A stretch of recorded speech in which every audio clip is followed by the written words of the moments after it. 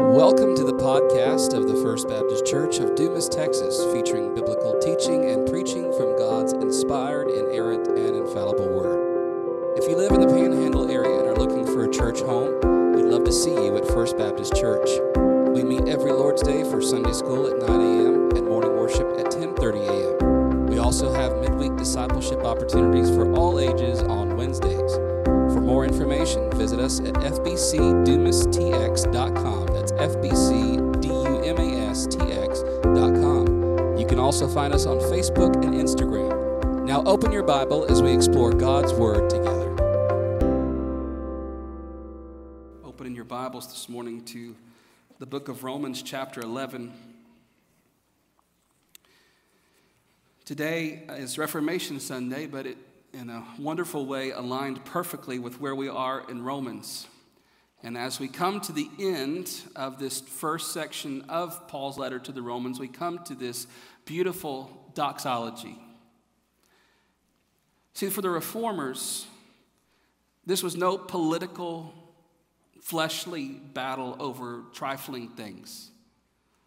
This was no squabble over minute points of doctrine that were not worth dividing over. This was no small matter for them. This was a clear war about truth. The Roman Catholic Church in the 16th century was not just guilty of robbing the poor of their money, not just guilty of robbing the masses of the truth of God's word and his scripture and his gospel. Under the heavy heap of their traditions, the traditions of men, under the heavy heap of their religious councils and all the popes who so often contradicted one another, they were robbing people of the assurance of their salvation in Christ. And beneath this burden of self-righteousness and sacraments and indulgences and the merits of the saints and my own personal merits and my own personal standing for God, they were robbing the world of the truth of God's word and the truth of God's gospel. But more than that, they were robbing God of his very glory. And instead of giving glory to God alone, soli Deo Gloria, they were sharing God's glory with the church, with the papacy, with the saints, with Mary. More than that, they were robbing God of his glory, and they were sharing his glory with themselves. Now, the elements of the gospel were still there. In every mass, every scripture, every prayer, the elements of the gospel were still there.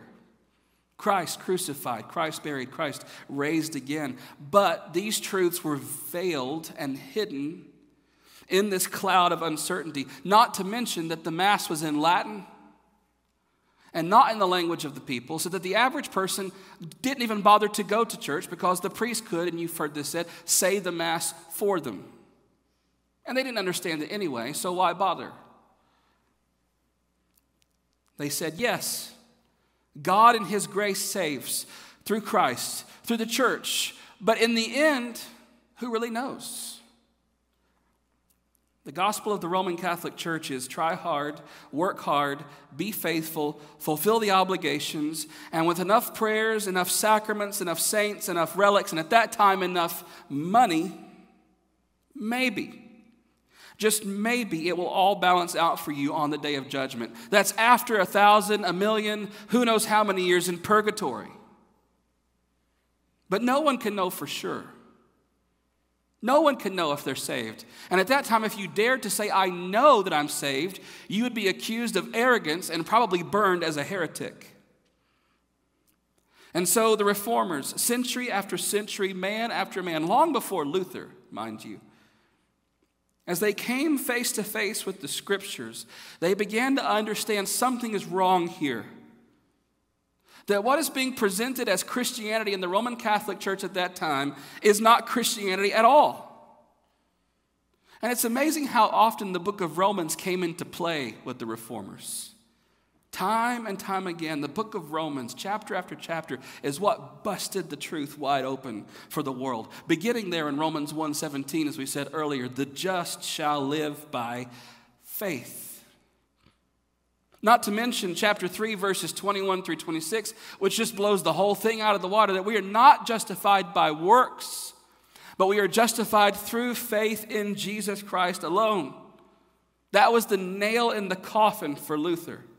It was the nail in the coffin for many of the other reformers. It was the nail in the coffin for the Roman Catholic Church and the false gospel that they preached. Because what the reformers discovered about salvation, as we said earlier, is that this is not about my merits. This is not about the merits of the saints or the merits of Mary. This is not about my works or the works of the priests or the work of the church. This is not about my word or the word of tradition or the word of the church or the word of the Pope. The gospel of our salvation is given to us through the perfect merits of Jesus Christ alone, through the finished work of Jesus Christ alone, according to God's holy word alone. So at the end of the day, all the glory and all the honor and all the worship goes not to a church or a priest or a pope or a saint or even myself. All the worship and the glory and the honor goes to God alone. Scripture alone. Grace alone. Faith alone. Christ alone. To the glory of God alone.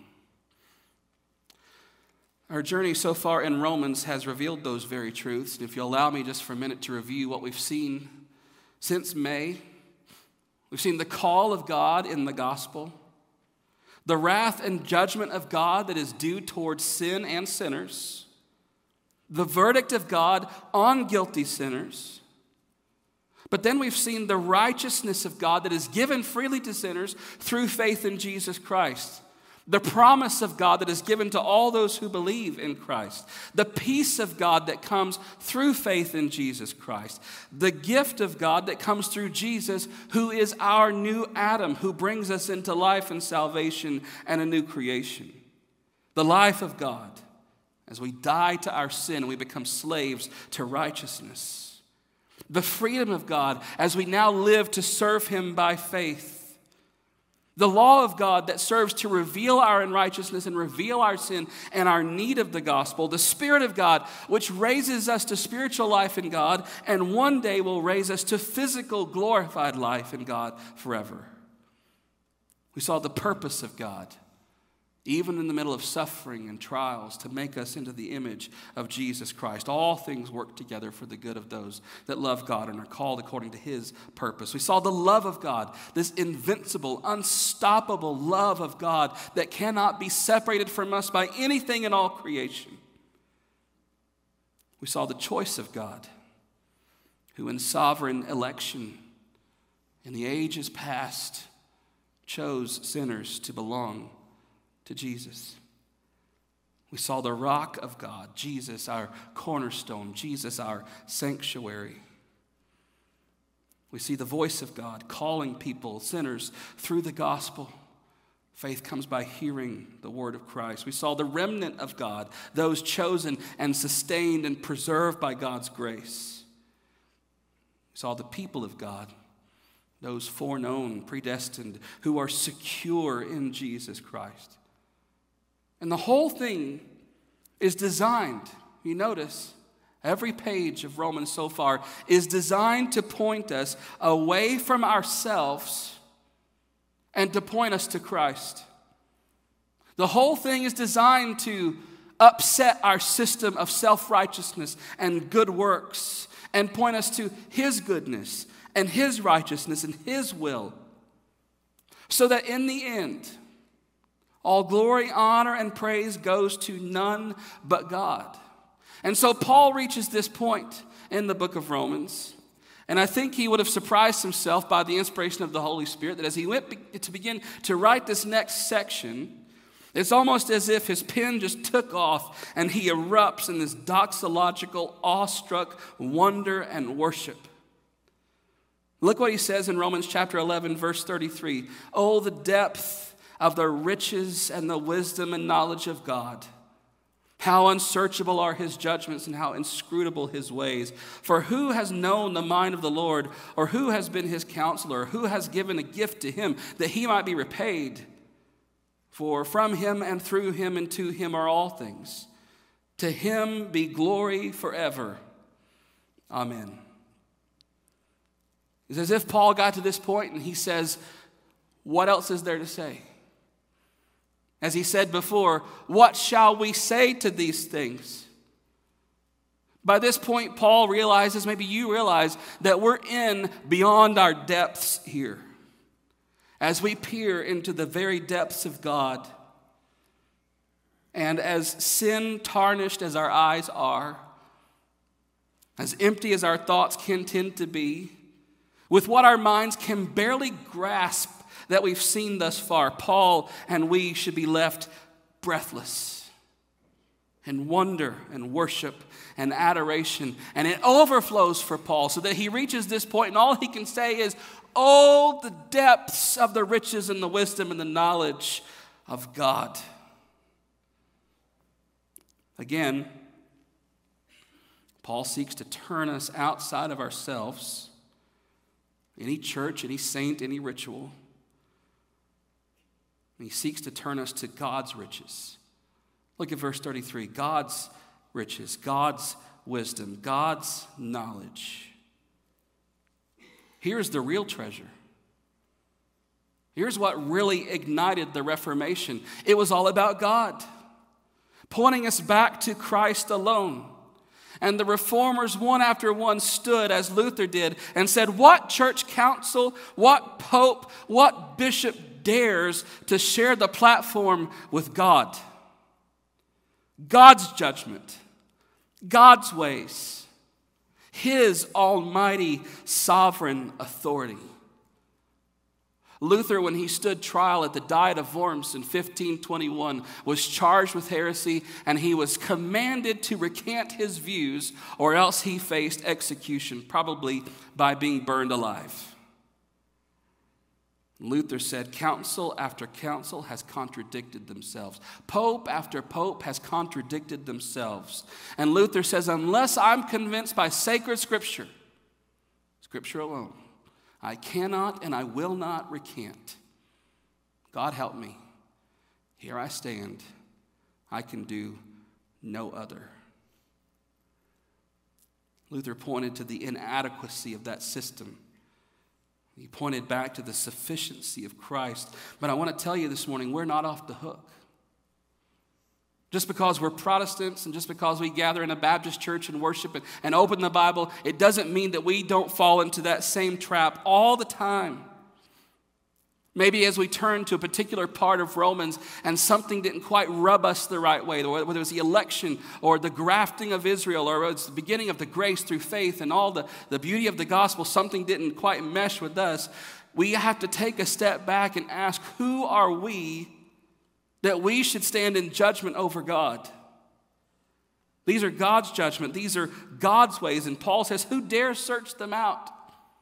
Who dares, in other words, try to scrutinize what God has said and what God has done? In verse 34, Paul says that, who has known the mind of the Lord? Who has been his counselor? Paul's quoting from Isaiah 40, verse 13, when the prophet asks, who has measured the Spirit of the Lord, or what man shows him counsel? He goes on to quote from Job chapter 36, verses 22 through 23. Behold, God is exalted in his power. Who is a teacher like him? Who has prescribed for him his way? Or who can say, you have done wrong? Paul, echoing Isaiah, echoing Job, asks, who can sit in judgment over God? He goes on in verse 35, or who has given a gift to him that he might be repaid? Who has given anything to God that he stands to be repaid by God? In Job chapter 35, verse 7, which is where Paul is quoting from, if you are righteous, what do you give to him? Or what does he receive from your hand?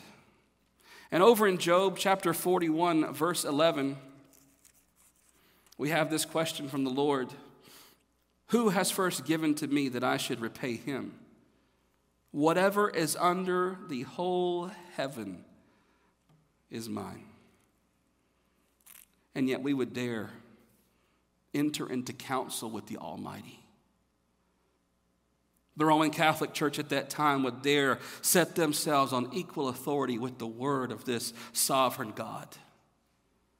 That we would dare to answer back to him, to challenge him, to set ourselves above him.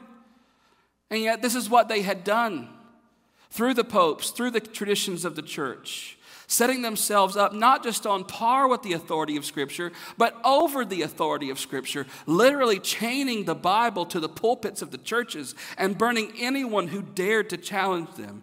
Even when that challenge was from Scripture itself.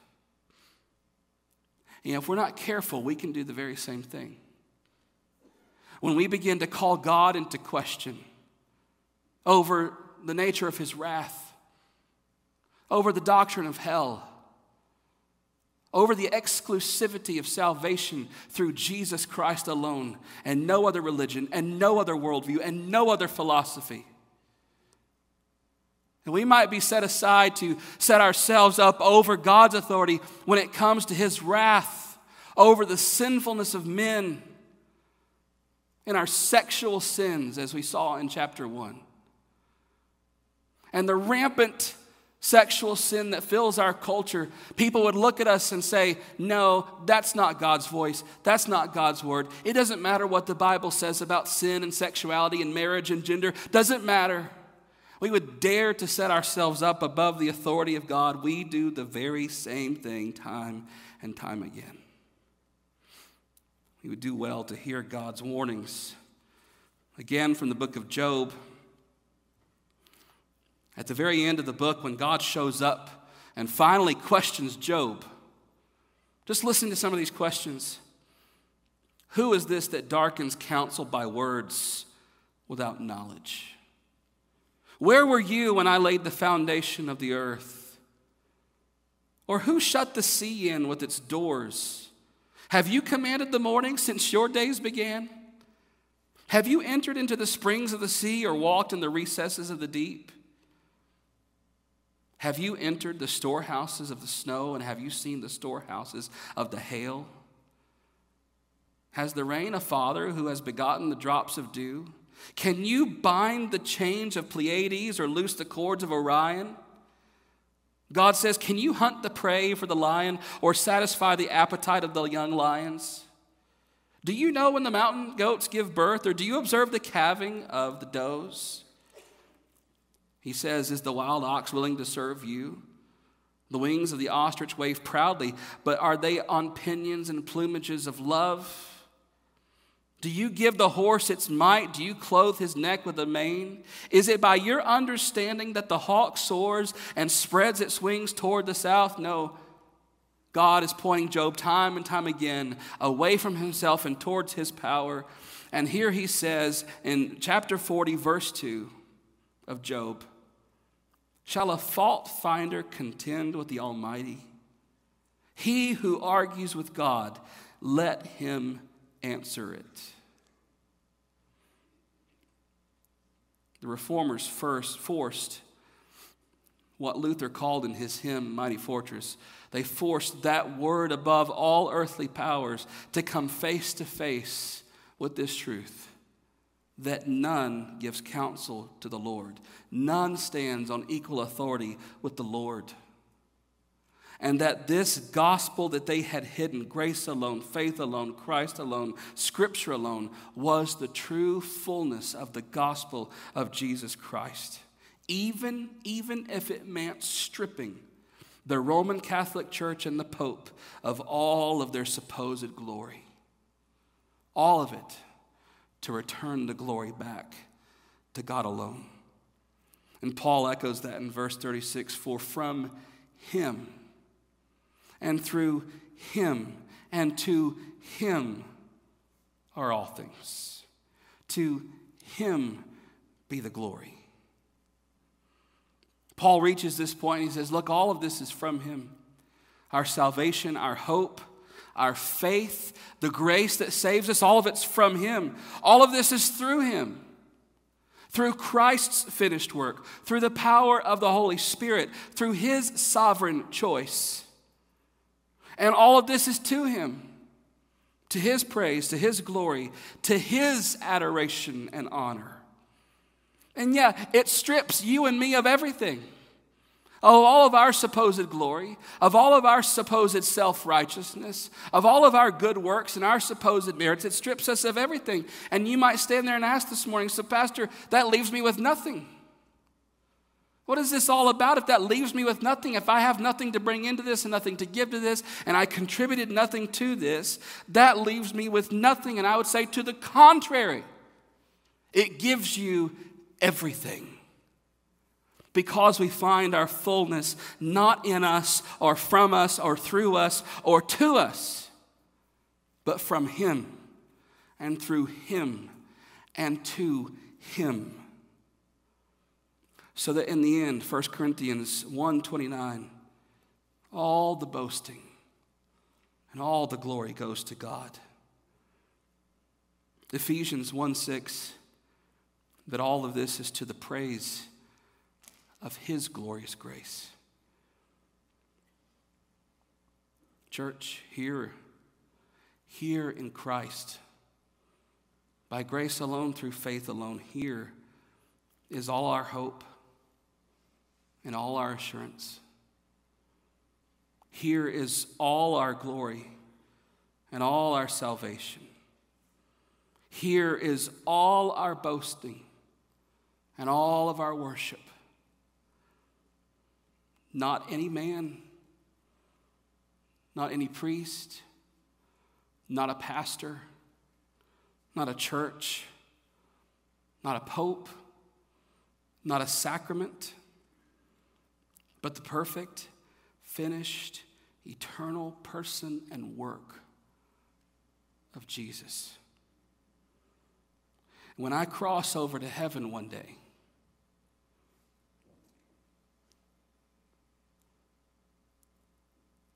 I'll not be looking for a saint.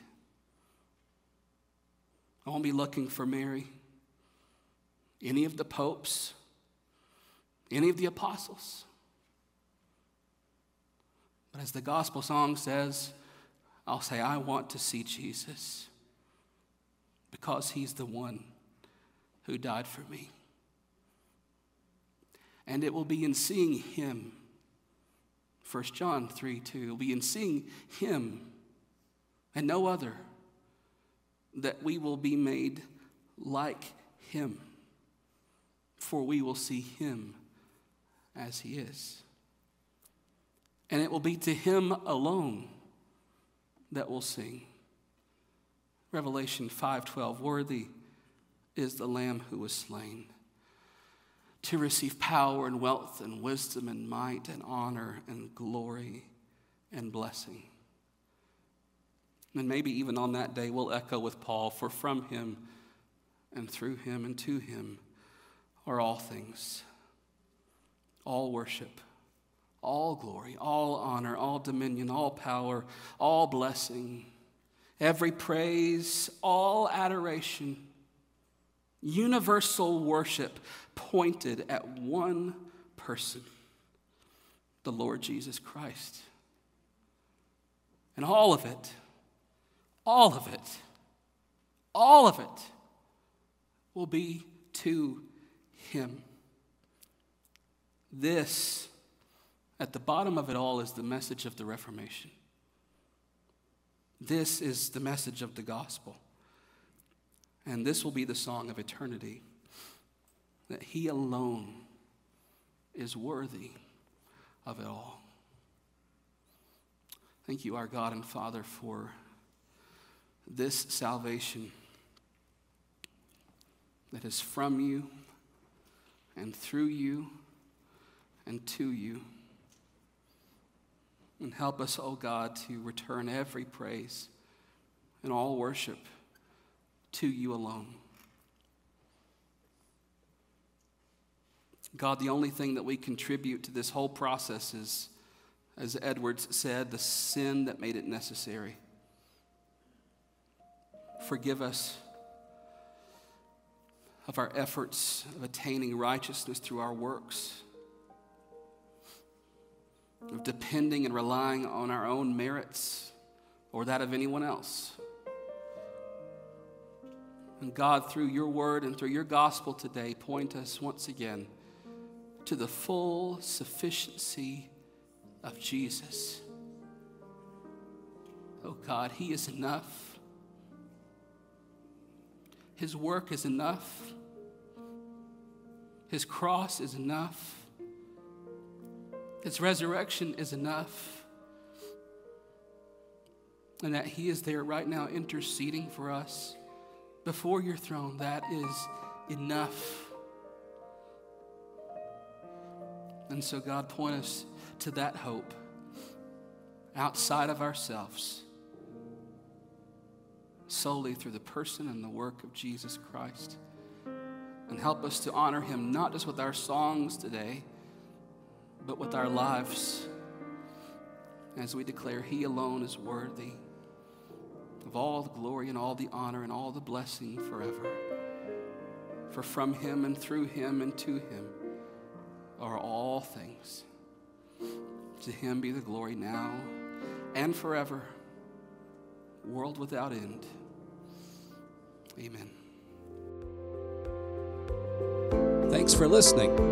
For more information about what it means to follow Jesus as Lord, you can email us at fbcdumas@hotmail.com. It's fbcdumas@hotmail.com. You can also reach us by phone at 806-935-5604.